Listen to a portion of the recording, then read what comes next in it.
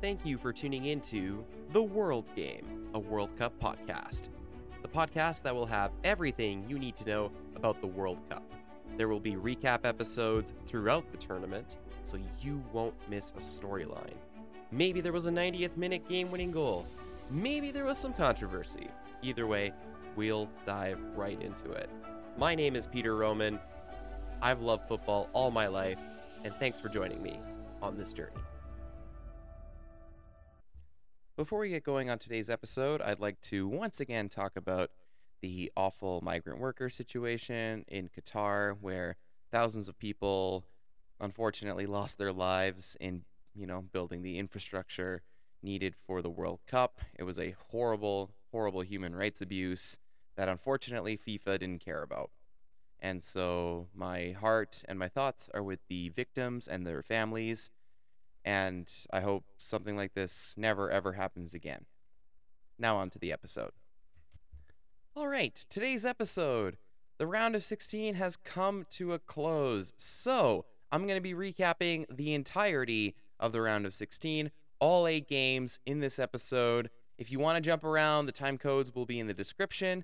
However, if you want to listen to the whole thing, I'd really appreciate it. So I'm going to break down all of the games from the round of 16, and then be on the lookout because either tomorrow or Thursday I will have my quarterfinal preview because we're down to the final 8 teams at the World Cup, and I'm so excited for the drama just because we have a lot of really good matchups in the next round, and we had so many good games this past round as well. So we're going to start with the Saturday games and then go to the Sunday, Monday, and then Tuesday games. So let's start with Netherlands, USA. The Netherlands won this game 3-1 the final score, and they advanced to the quarterfinals, and unfortunately the end of the road for the United States. So in this game, we had quite a few things happen. So first, the Americans actually got the best chance of the game early, 2 minutes in. Christian Pulisic, great opportunity to put his country in the lead. Unfortunately for him, he was denied. And for the Americans, that was a moment that could have changed the whole game, because if you get that early goal, you're on the front foot, and then, you make the other team kind of come to you a little bit more, right? So then the pressure's kind of off a little bit, and you don't have to be quite as precise the rest of the game, but, they couldn't get that early goal. Pulisic unfortunately didn't score it, and then 8 minutes later, it was Memphis Depay finishing off a cross from Dumfries to put the Dutch up 1-0. Then, just before halftime, it was Blind who scored off another Dumfries cross. Dumfries, by the way, easily the man of the match of this game. His play from fullback, he looks so good in contributing to the attack, in creating crossing opportunities, in actually crossing great balls in himself. He was dynamic on the wings. He was a threat the whole game, and it just always felt like anytime he got the ball, it was going to go to a dangerous area. And then, of course, he ended up scoring the third goal in this game as well. The U.S. did score the next goal in this game to make it 2-1. Wright ended up scoring a really good flick on, basically off a Dutch turnover. And then, the third goal went in for Dumfries. No one marked him, essentially, on a cross, and he buried it. A goal and 2 assists for him. Brilliant performance at fullback. Just A+ performance for Dumfries. And the Dutch win 3-1 the final score. They advanced to the quarterfinals. In this game, the United States really struggled.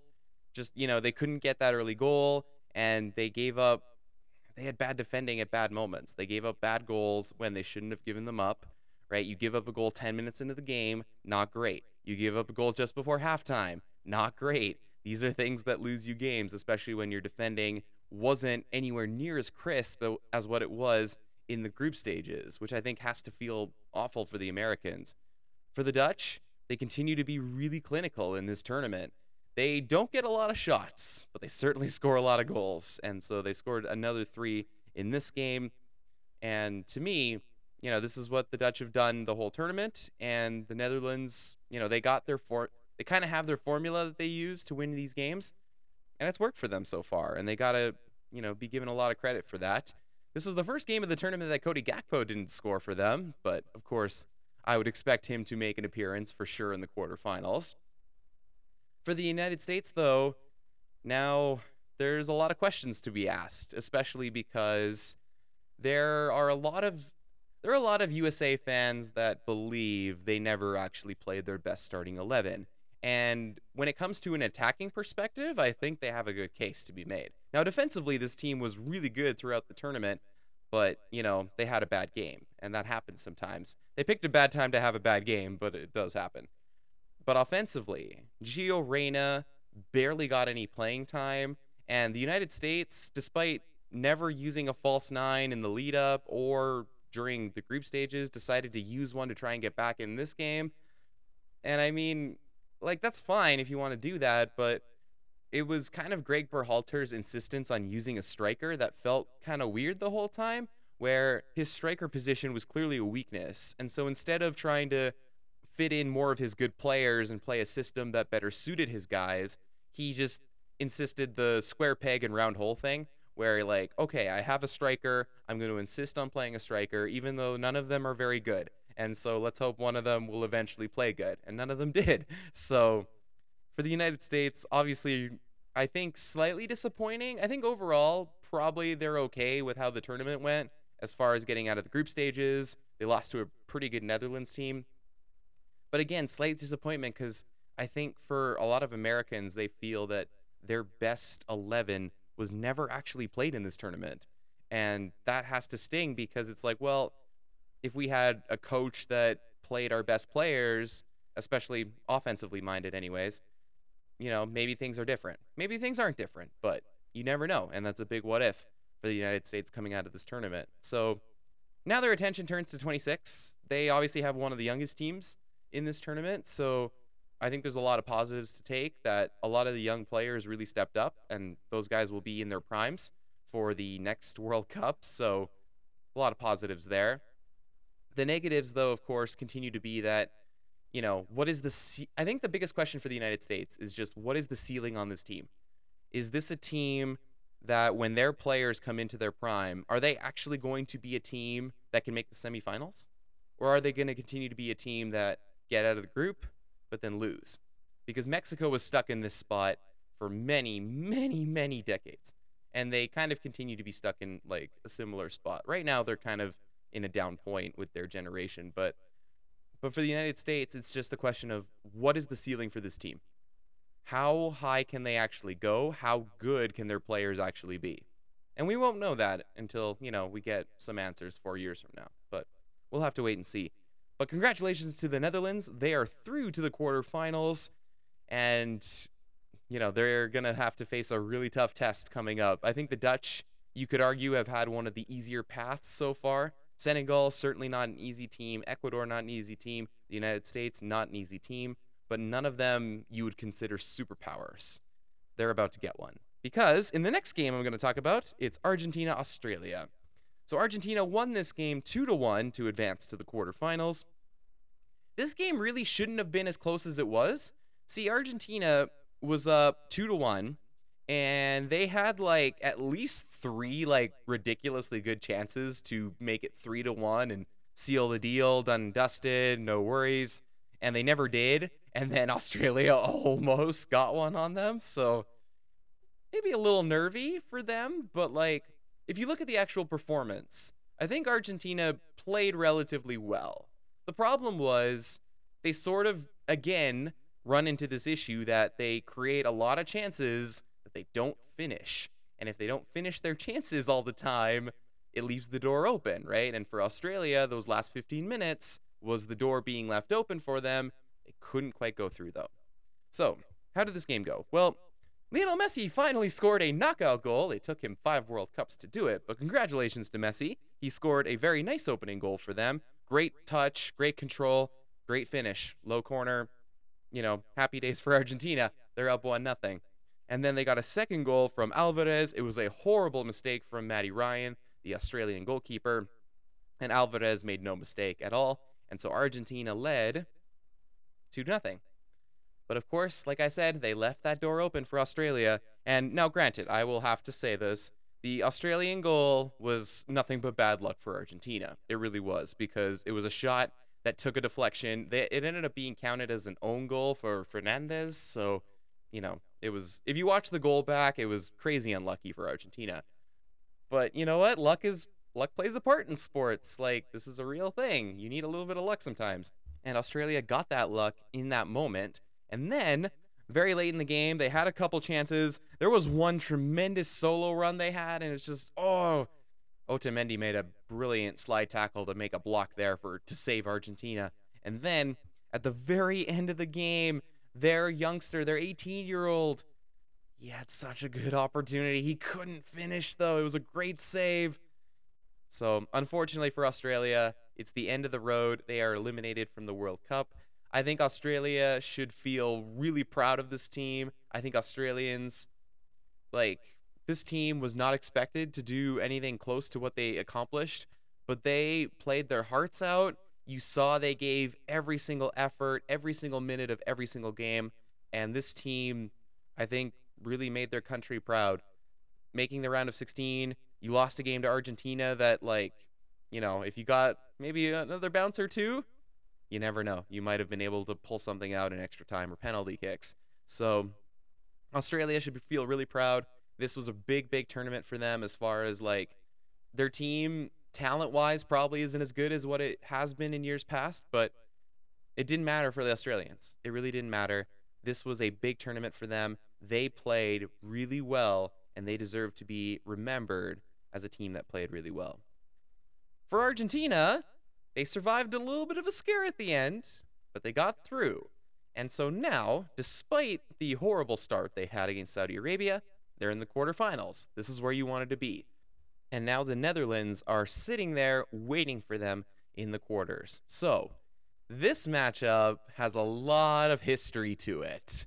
I will dive into all of that history in my quarterfinal preview, but let's just say these two teams don't exactly like each other, historically speaking. And it should be a fun renewal of the little rivalry Netherlands and Argentina have. These two teams, both, you could argue, haven't really played a team anywhere close to as good as each other yet. So, biggest test for Argentina and biggest test for the Netherlands coming up. Should be exciting. I can't wait. But congratulations to Argentina. Messi finally got that goal. Messi played really well in this game. Got to give him credit. Now the key is, can he do this in the quarterfinal and a potential semifinal and a potential final? Because in 2014, he played really well in the group stage, and he played really well in the round of 16 game despite not scoring against Switzerland. In the quarterfinal game, he didn't play well. In the semifinal game, he really didn't play well. And in the final, he missed the chance that could have put his team in the lead. So for Messi, I think this is a big chance to change some narratives about him, because, Messi's track record at the World Cup hasn't always been stellar. So this is, potentially his last World Cup, and this is a chance for him to change some of the narratives about him. And right now, he's doing a good job of that, but he has to keep it up, obviously. And of course, the team, Argentina isn't going to win the World Cup just because of Messi. They need to play well as a team.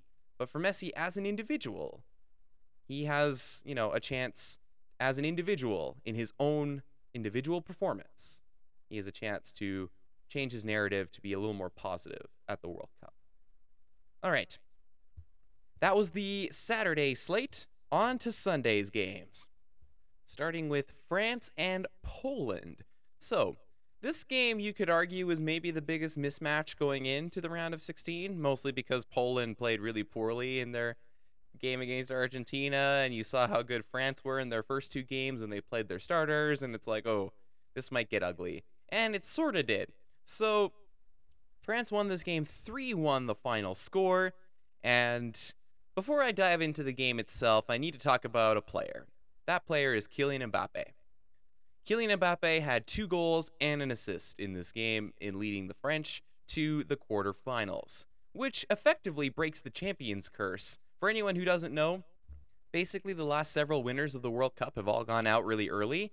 Like, Spain went out in the group stages after winning in 2010. Germany went out in the group stages after winning in 2014.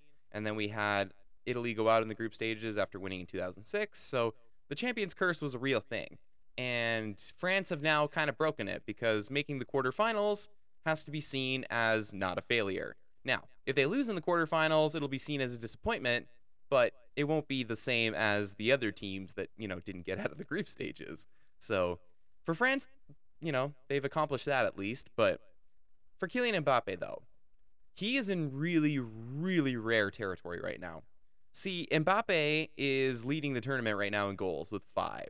And, in my opinion, he's leading the race for the Golden Ball, which is the best player of the tournament. I think he's leading in both. To me, Mbappe has been just completely unstoppable in this tournament so far. He's been by far France's best player. France are missing like 4 or 5 starters, and it doesn't matter because they have, number one, a very good team with a lot of depth, and number 2, they have Kylian Mbappe, who is such a difference maker for them. He is so scary when he has the ball. He's so fast, he's so technically gifted, and his shot is just, it sneaks up on you. His shot is so good, it sneaks up on you because you're like, wow, I didn't realize he could do that. And he does this all the time. The biggest thing for Mbappe, though, is that I've been waiting for him for a couple years now to finally take that next step and become the best player in the world. I've been waiting for this. See, I think Mbappe's been really close to it for a while now, but I was kind of waiting for it. And last summer at the European Championships, I'm like, all right, Mbappe didn't have the best season with PSG, at least success speaking. He didn't win as many trophies as he should have, but that's okay. There's the Euros. This is his moment. This is where Mbappe is going to become the undisputed best player in the world because it felt like, he should be for a while now. He didn't do it. At the Euros, he was underwhelming, and that's the only way you can describe his performance. And so we keep going with the season with PSG, and there's the turmoil about him kind of, whining about his contract, and then he signs the new contract, and then he's fighting with Messi and Neymar over who gets to take free kicks and penalties and all these other things. So there was kind of a lot of negative stuff around Mbappe, which I think is fair. I think it was fair criticism of him. But it also doesn't take away from the fact that he was still one of the best players in the world. But he's a guy that we were all waiting for. All right, Mbappe, when are you going to finally take that next step?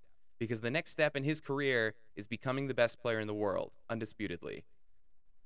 He's done it. I think it's safe to say, based on how the World Cup has gone, he has done it now. I was waiting for this, but Mbappe, you can't deny him. He's so good right now, and he's doing it on the biggest stage, the biggest pressure, the biggest moments for his country, and you can't deny Mbappe right now is the best player in the world. And if he keeps playing like this, France are going to go really far. And so you got to tip your cap to him. He's been really good. And now we'll see if he can potentially lead France to back-to-back titles. No country has done that since Brazil back in 58 and 62. So that would be a humongous deal for Mbappe's legacy. But I'm going to talk more about that in the quarterfinal preview. Now onto the game. So Olivier Giroud actually scored the opening goal in this game. Mbappe played him through, and Giroud scored to become the all-time leading scorer for the French men's national team. He passed Thierry Henry's record. It's crazy to think that Giroud actually passed Thierry Henry for something like that, but you got to give credit to Giroud. Giroud has been there for a while, but this guy, he finds a way to score goals, except at the last World Cup, but he finds a way to score goals for the most part, and he's been a big part of this French team. He's always kind of been the good locker room guy, and, happy for Giroud. Like, this is something that he should feel really proud of, and he, might not be the most appreciated French player of all time, but he has, certainly a record to prove his worth to the French national team. So Giroud scores the opening goal, and for Poland, they were really outplayed. Like, just France have a way better team.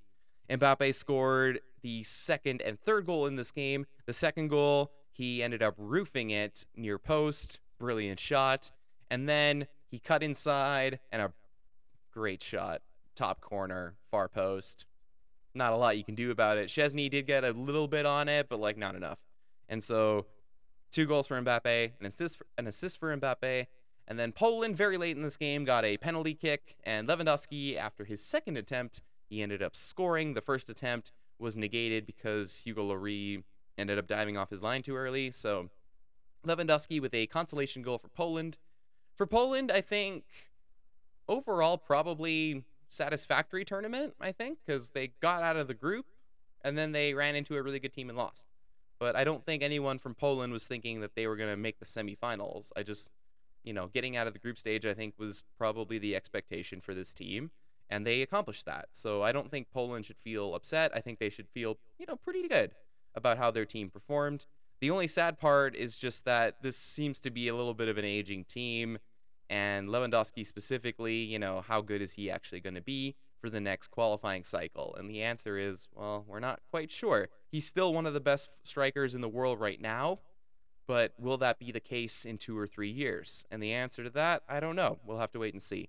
So for Poland right now, I think they did about as well as they probably could have, but there's a ceiling on this team, and the ceiling quite clearly shows us they're not as good as the big countries, and France are one of these big countries. For France, the sky's the limit for them. They could absolutely repeat. And if you're asking me who's been the most impressive team in this tournament so far, I think there's a good case to be made for France. So, congratulations to France. They're through to the quarterfinals. And for Poland, I think you can leave with your head held high. That's for sure. All right, on to the next game, England and Senegal. So, this game was a little disappointing for me. And I will outright say this, I was cheering for Senegal. I thought England would win, but I really wanted Senegal to win because I thought it would have been just a better story. But credit to England. England played really well. This was their most complete game of the tournament by far. England really just played well from start to finish. There was one moment early in the game where Senegal got a good chance, but Pickford made a good save. And you know what? You need your goalkeeper to make saves like that. He made the big save. Obviously, just like I said with the American game, if the early goal goes in, you never know. You're on the front foot, then it's a completely different game. The goal didn't go in. It was a great save by Pickford. And from there, England took over. Henderson scored the first goal. A little bit of a surprising goal scorer, but, he was in the right position, and they had a very dynamic counterattack that they produced. And then Harry Kane got the second goal for them, and Saka got the third goal for them. England was just super deadly on the counterattack. Senegal really had a tough time dealing with them when they were running with numbers. And it's just the defending for Senegal, they just seemed to be a little disorganized. And this was something we saw in the group stages as well. Senegal didn't keep a single clean sheet in the group stages, and they gave up 3 to England. And so it's tough, but England they were the better team, and they played really well. They were dynamic, they were quick, they were decisive, and they were clinical, and they finished their chances. 3-0, the final score. England fully deserved it. And now, obviously, their biggest test is upcoming. But for England so far, outside of the USA game, you have to say they've been really good in this tournament. And their team has a lot of pedigree in it. They made the semifinals at the World Cup in 2018. They also made the final at the Euros. They lost to Italy on penalty kicks. This England team is not to be taken lightly, and despite the trauma that sort of exists with them since the 1966 tournament, I mean, this England team, if you ignore the losses in horrible ways that they seem to find a way to do, talent for talent, they're good, and England can absolutely win this thing. France will be their biggest test, because it'll be England-France in the quarterfinals. That game should be great. I can't wait to watch that game. It's going to be awesome. But again, for England, the biggest thing is just they need to find a way to play like they did against Senegal. They need to find a way to be really clinical on their counters. And if they're able to play like this, I think they can absolutely beat France. They were really good in this game. Senegal had a couple chances, but nothing too crazy as far as the English defending is concerned. Although Harry Maguire, his worst game of the tournament by far, he gave away a lot of weird passes. But anyway, for Senegal, unfortunately, when you lose your best player before the tournament, it's going to be really hard. But they got out of the group stage. They, I think, did themselves very proud. And it's a shame because if Mane was healthy, maybe things would be different. But their defending was not good in this tournament, and it needed to be better if they were actually going to make a deep run. For Senegal, though, they're African champions. They got out of the group stage. They gave the Netherlands all they had in the opening game for them.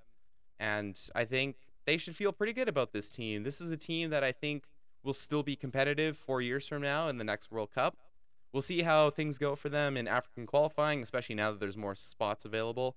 And we'll see if they can defend their Africa Cup of Nations title. But for me, I think Senegal is a team that can leave with their head held high. Obviously not the performance they were hoping for in this round of 16 game, but overall I think they should feel all right with how they played in this tournament. For England, congratulations, they're on to the quarterfinals, and now they get to play France. So if you want to listen for my preview, make sure you be on the lookout for the next couple days. I will be posting my quarterfinal preview.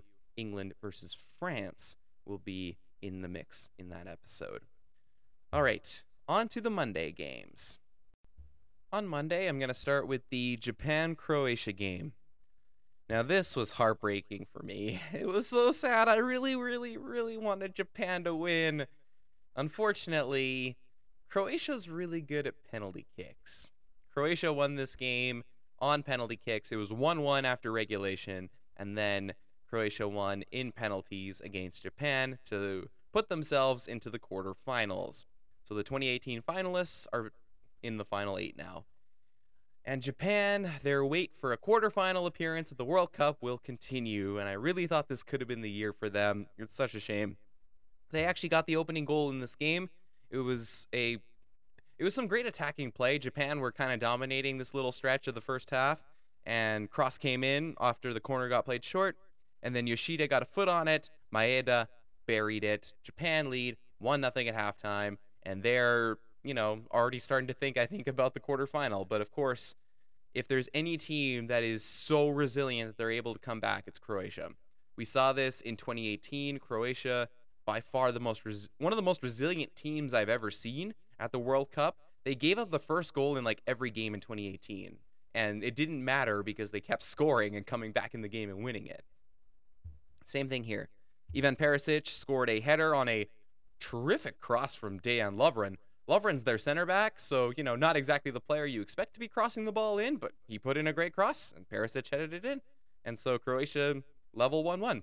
And then the game, no one scored again, so here we go. Penalty shootout, the first one of the 2022 World Cup. And so, in the penalty shootout, we had Japan went first, and it was Minamino who shot it, unfortunately, very poorly. It was saved, but here's the thing, and I talked about this with penalty kicks. So when you're taking a penalty kick, there's a few things you want to do to try and score. So number one is you can try and hit it in the corner. So either the corner of the net or the side netting preferably. If you do that, you will probably score unless the goalkeeper makes an insane save. If you hit the side netting, you're definitely scoring. So that's one of the ways you can take a penalty kick and have a lot of success. Another way you can do it is by roofing it in the net, because if you're able to get it in the top part of the net, which is really difficult to do consistently, but if you're able to do it, there's some guys who can, it's pretty unstoppable for goalkeepers, because goalkeepers have to not only guess what side you're kicking, but they also have to try and guess the height. And if you roof it in the net in the top part of the goal with some power, goalkeepers can't save that. They really can't. Even if they guess correctly, they're still not going to save it if you hit it properly. So there's that one. And then the other option is just going down the middle. Going down the middle kind of always makes sense in a professional sense. At youth level, this is something that you don't want to do because the keepers tend to just stay in the middle. But at the professional level, the keepers dive more often than not. Like, they'll pick a side. Like, the keeper will either dive left or dive right. And then from there, you can just kick it down the middle and you score quite often. So unfortunately for Japan, none of these penalty techniques or none of these penalty areas where you should kick the ball applied to them because they pretty much all kind of sucked. Minamino's penalty, just like their other ones, it was all in that perfect space, because if you kick the ball and it goes kind of in the middle of the post, so if you draw a line, so the middle of the net, so you have the middle of the net and then you have the goal post. If you draw another line to split, so if you split the goal basically in two and then you try to split it into fours, so that space right in the middle of the post and the middle of the net, Hope that makes sense. That's the perfect spot for goalkeepers because it's the exact right position where they're usually going to be when they dive. And if you put it at the right height for them, it's very easy for them to make saves. And now with the new rules, it's a lot easier for them to make saves because they can just keep a foot on the line and they can move early. So, Minamino, poor penalty, saved. Croatia was up next. Vlasic scored. Nice shot in the corner. 1-0 Croatia. Second shot, Mitoma. Another poor penalty. Another one saved by Livakovic. And then Croatia was up next. Brozovic scored right down the middle. Japan probably should have done that a couple times. And then third shooter for Japan, Asano, scored. Keeper guessed wrong, but it wasn't a good penalty. It was in a bad spot. But fortunately for him, keeper guessed wrong. So he scored. So 2-1. And the third Croatia shooter was Lavaya. He hit the post. And now Lavaya did something that really bothers me. So when you're taking a penalty shot, you kind of have a lot of options as a shooter.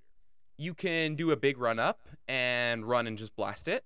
You can do a hesitation where you like kind of stop your momentum a little bit and then, try to pick the corner, try and get the keeper to dive early. Or you can do a short run up and just try and pick accuracy.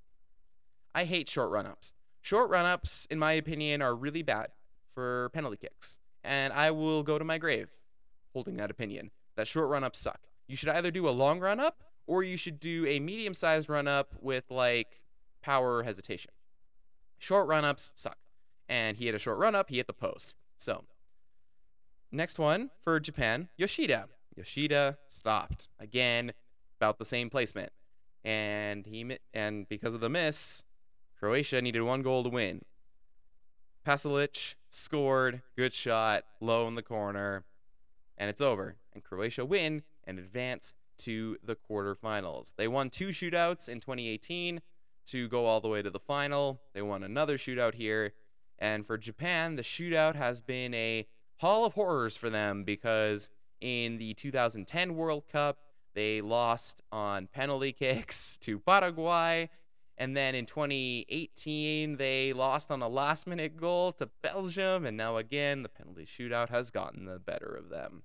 So if I was the Japanese men's national team, what I would do is go talk to the Japanese women's national team because they won a World Cup in penalty kicks against the United States.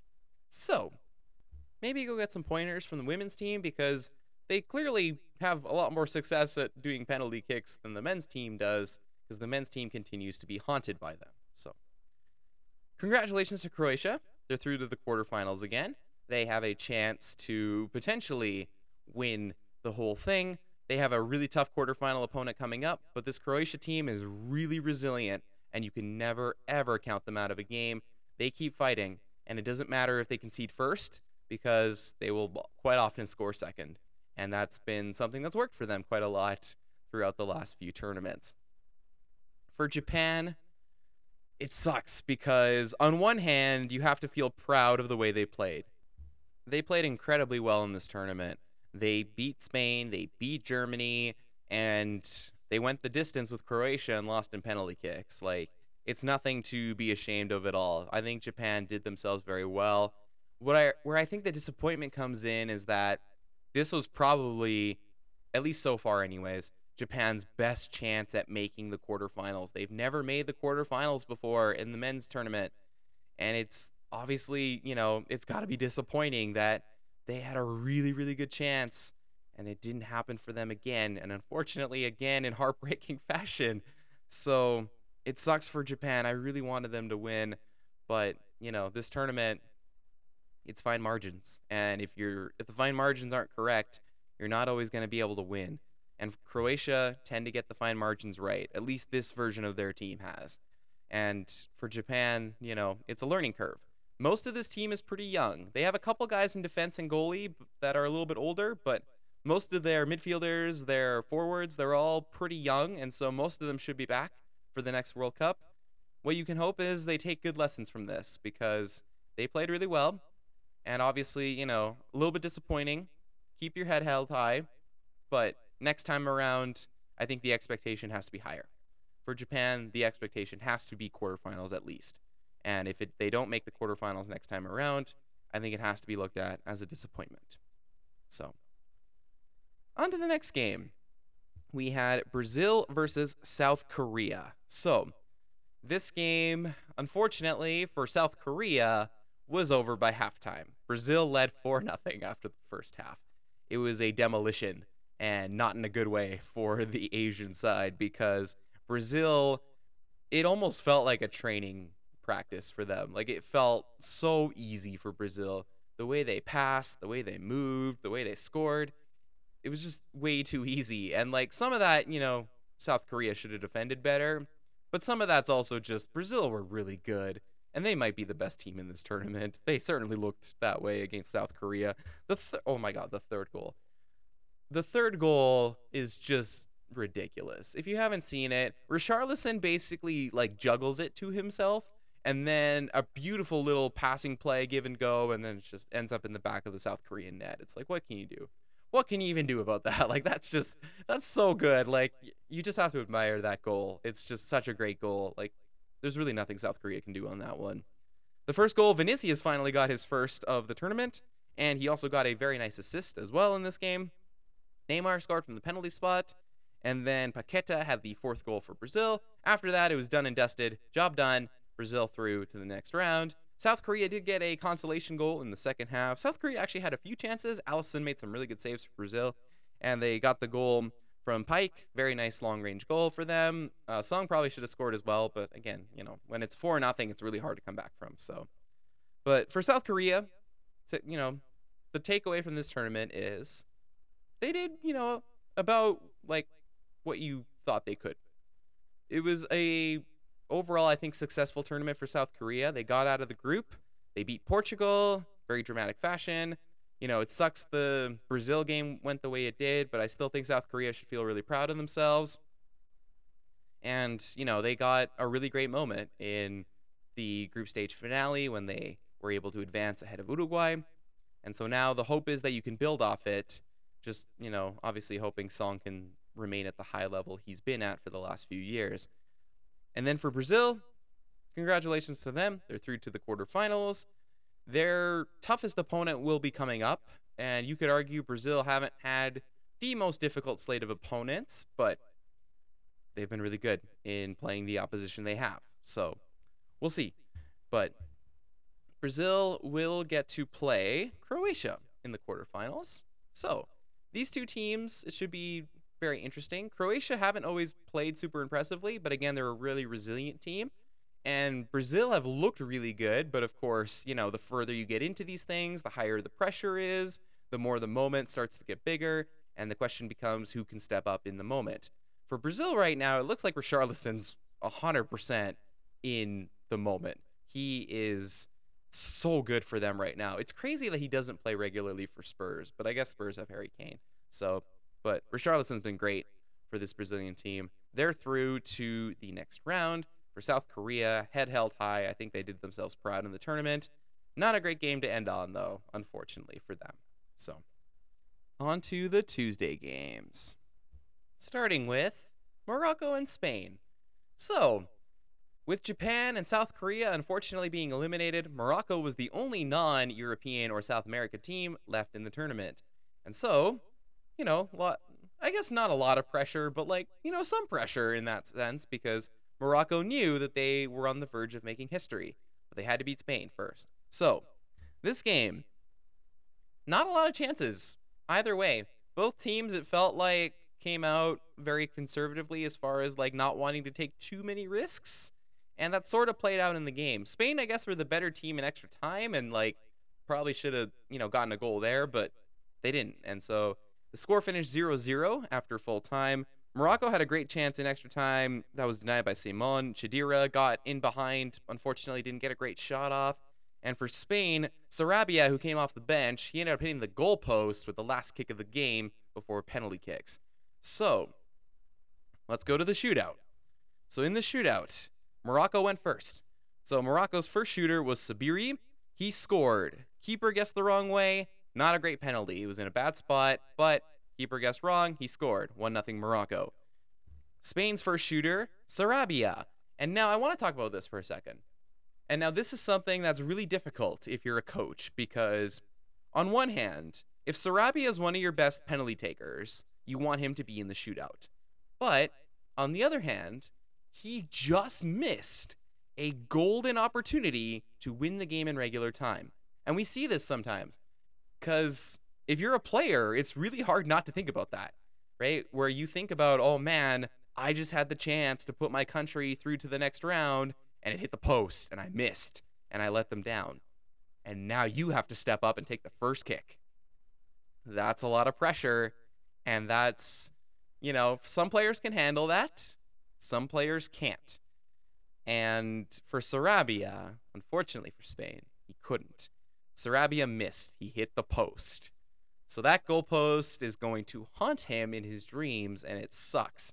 But if you're a coach, the dilemma becomes, obviously, you brought him on to take penalties. He came on late as a substitute in this game. So clearly you brought him on because you thought he was one of your best penalty takers. But do you let him take the penalty after that missed chance?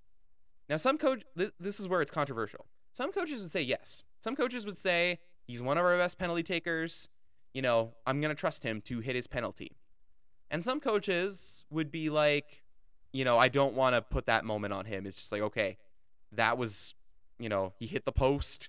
That was a big moment. It didn't go in. I don't want him in his own head about it. I'm going to put someone else in to take the penalty kick because I don't want him second guessing himself when he takes this.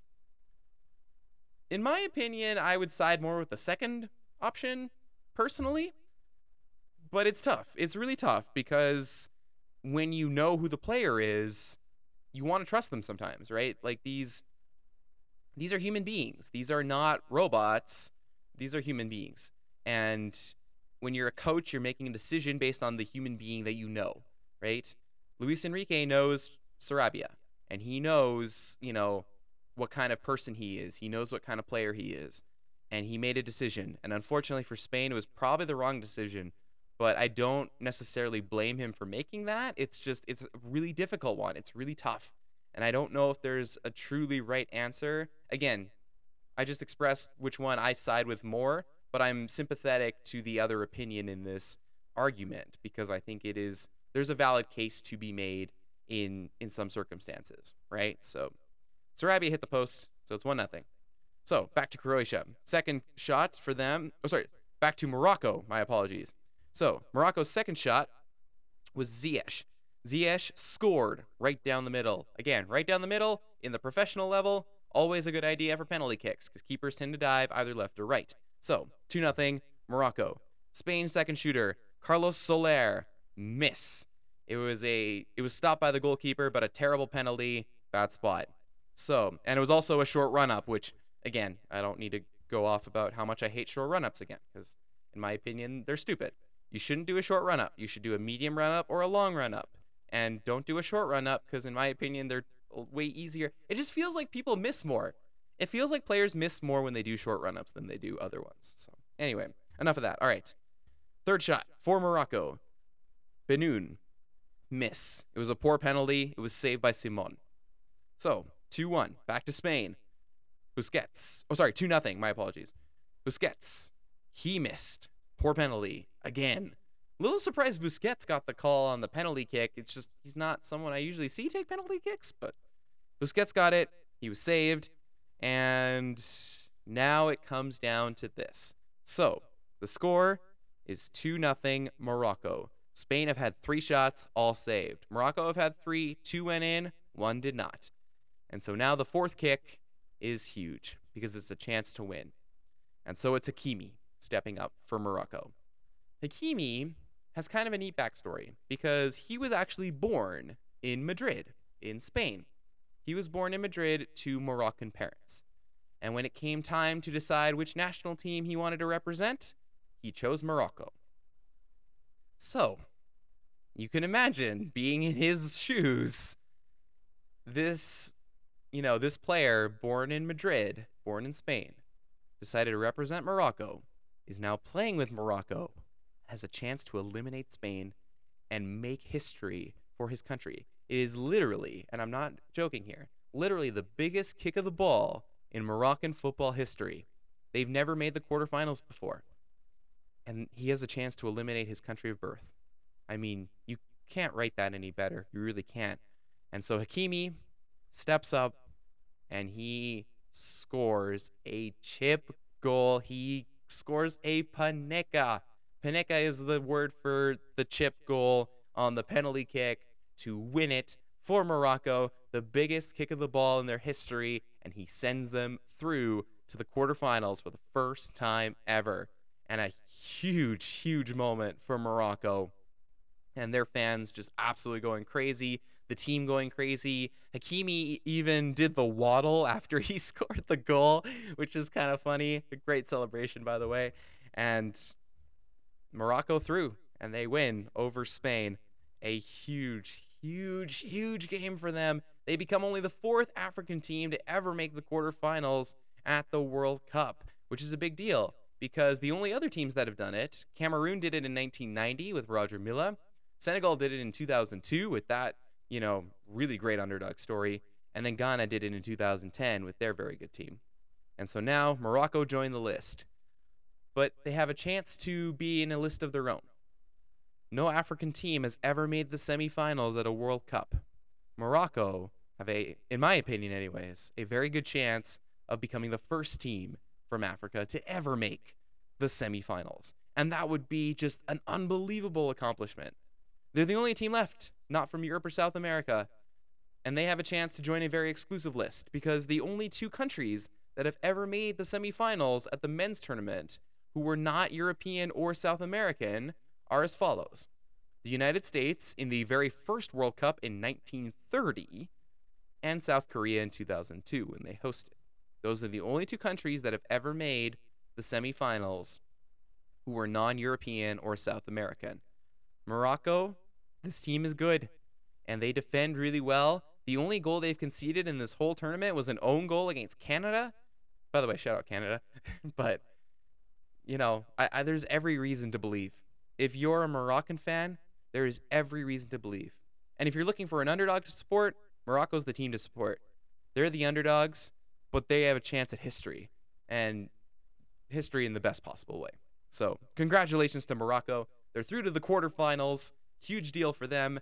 And I have nothing but positive things to say about Morocco. So Spain, on to Spain. So has to be looked at as a failure for Spain. Has to be looked at as a disappointment for them because Spain, yet again, basically the same thing in 2018.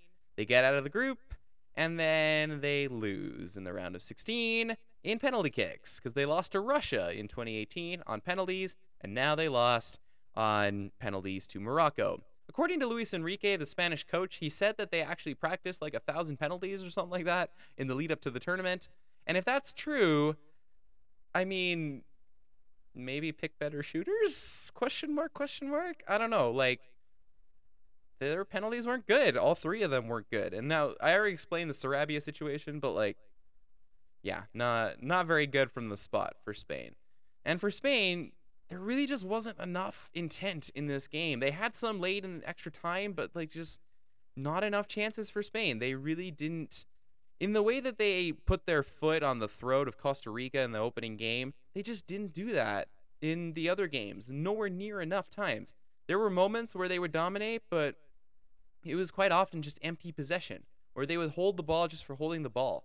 And there wasn't any real creativity behind it. They needed more intent. They needed more drive. They needed more attacking play to generate good chances. There just wasn't enough of that in this game. So for Spain, obviously a big disappointment. They're going home again too early. And this is a team that made the semifinals at the Euros. Like, they should feel like they should go further. But the good news for Spain, Pedri and Gavi are really good, and they're cornerstones in the midfield. And they also have some other young players that you have to be excited about. The bad news for Spain, whatever was left of the, successful teams in the earlier part of the last decade, I think is pretty much gone now. Sergio Busquets has to, I don't see any way he plays in the next tournament, and he was kind of one of the holdovers from the team. So for Spain, huge disappointment.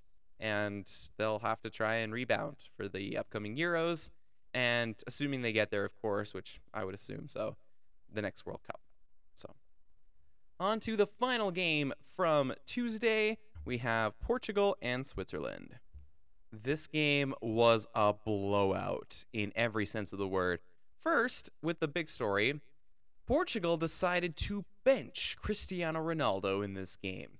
If you're wondering why Cristiano Ronaldo got benched, it has to do supposedly with disciplinary issues, because Ronaldo, I guess, kind of threw a fit a little bit when he got subbed against South Korea in the last game, and the coach didn't like that too much, and so Cristiano Ronaldo got benched. It was very surprising to me too, and I gotta give credit to Fernando Santos, because Cristiano Ronaldo is the greatest Portuguese player of all time, and the bravery you need to have to bench a player like that is a lot, because you're going to get eaten alive if you lose. Fortunately for Portugal, they won in very, very stylistic fashion. They won 6-1 over Switzerland and completely obliterated them in this game. It was just an absolute massacre of a performance. Portugal, it felt like every attacking chance they got, they were going to score on. Like, they were so good in going forward. Switzerland had no answers for them defensively. It was a complete fire drill for them. And for the Swiss, they kind of created one offensive chance that was any good, and they scored on it from Akanji, but it was way too late. Portugal got things going. Gonzalo Ramos, he was the beneficiary of Ronaldo being left on the bench. And my goodness, you could not have picked a better debut for Gonzalo Ramos. Gonzalo Ramos scored a hat-trick in this game. The first goal was an unbelievable shot. He took the ball under control and just smashed it in the top, like, it's the exact precise top corner right over Sommer, and it's like, wow, this might get ugly for Switzerland real quick. So after Gonzalo Ramos scored, we had Pepe scoring a header. Ramos got two more, like I mentioned. The second one was kind of a tap-in. The third goal was a chip goal. And then Guerreiro scored a very nice goal. It was a great attacking play from Portugal. And then Leao at the very end kind of got one as well. So, yeah, man, Portugal, I got to admit, that was very, very impressive. And they did it without Cristiano Ronaldo. So, of course, this begs the question, should they keep him on the bench? And if you're asking me, yes. Yes, they should. And the reason they should is because look at what they did to Switzerland. They killed them. It was beautiful, dynamic, crisp, just everything you wanted in a Portugal performance came out in this game. All of their players played at their best. And, maybe that's because Ronaldo was on the bench. Maybe it's because they felt more empowered. I'm not sure. It's tough to tell with situations like this, but Portugal were brilliant in this game. They were absolutely brilliant. They were fantastic. They were every great adjective you could think of, because 6-1 against a team like Switzerland. Switzerland is not a joke. Switzerland is a real team. This team beat France at the Euros. They are not a joke. They are a real team. Unfortunately for them, it was everything went wrong for the Swiss in this game. But Portugal just looked so dominant. And so now they go into a quarterfinal game with Morocco. Morocco haven't conceded a regular goal in this tournament. The only goal they conceded was an own goal.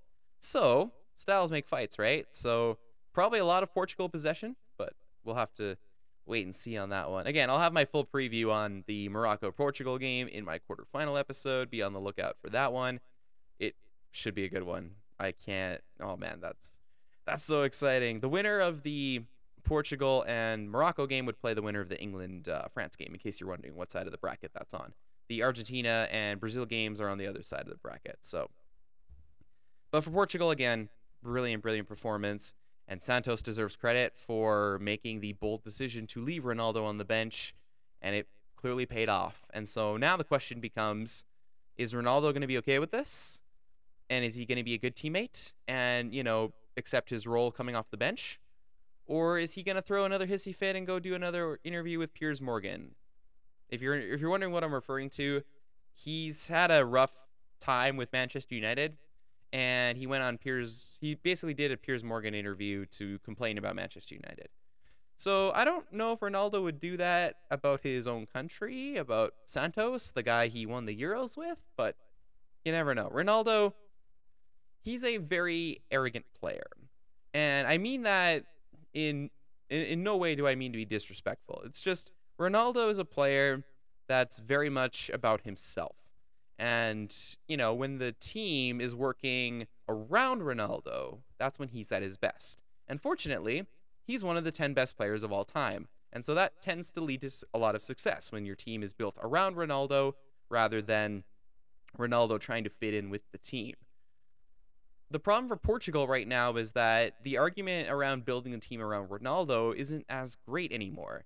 The argument for Ronaldo being on the team is that he's really good, but he probably needs to fit into the team rather than being built around it, if that makes sense, because the best Portuguese players are probably Bruno Fernandes and Ruben Dias right now. So we'll see.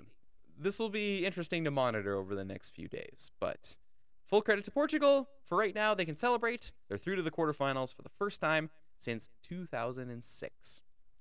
And then Switzerland. All right, I'm not going to be too long on this, but let's just say everything went wrong. It was a disaster. It was horrible. They couldn't defend. They couldn't attack. They couldn't do anything. They got outplayed, and they really sucked. And they lost. So badly. They lost 6-1. When you lose 6-1, nothing went right for you. Nothing went right when you lose 6-1. So for Switzerland, they have to feel upset at themselves. They have to feel disappointed because for all the good things they did in the group stages, and I think they have a lot to be proud of for what they did in the group stage, this game was a complete disaster. Absolute disaster. And, maybe you don't beat Portugal, right? Portugal's a good team. It's hard to beat Portugal. But to lose the way you did to Portugal, to not even put up a fight against Portugal, that has to be looked at as a disappointment. And there will be a lot of questions asked about this Swiss team.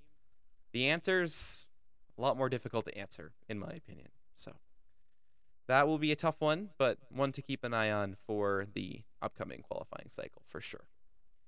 So that's it. That's all I got for the round of 16 recap. We had some great goals. We had a brilliant historical moment, and we had a couple penalty shootouts. I can't wait to see what the quarterfinals bring. Like I said, quarterfinal episode Wednesday or Thursday. I'm not quite sure when I'll have time to record yet, but when I do, I will upload that. So be on the lookout for the quarterfinal preview. We're down to the final 8 teams. We have Netherlands, we have Argentina, we have Brazil, Croatia, France, England, Morocco, and Portugal. This is where the pressure starts to build, and this is where players can really, really cement themselves as heroes for their countries. Can't wait. Thanks for listening. Thank you for listening to this episode of The World Game, a World Cup podcast. Make sure to subscribe so you don't miss an episode. I will be doing reaction episodes throughout the tournament. The music is from Pixabay. The whole thing gets going on November 20th, so make sure you subscribe and don't miss a moment of the 2022 World Cup.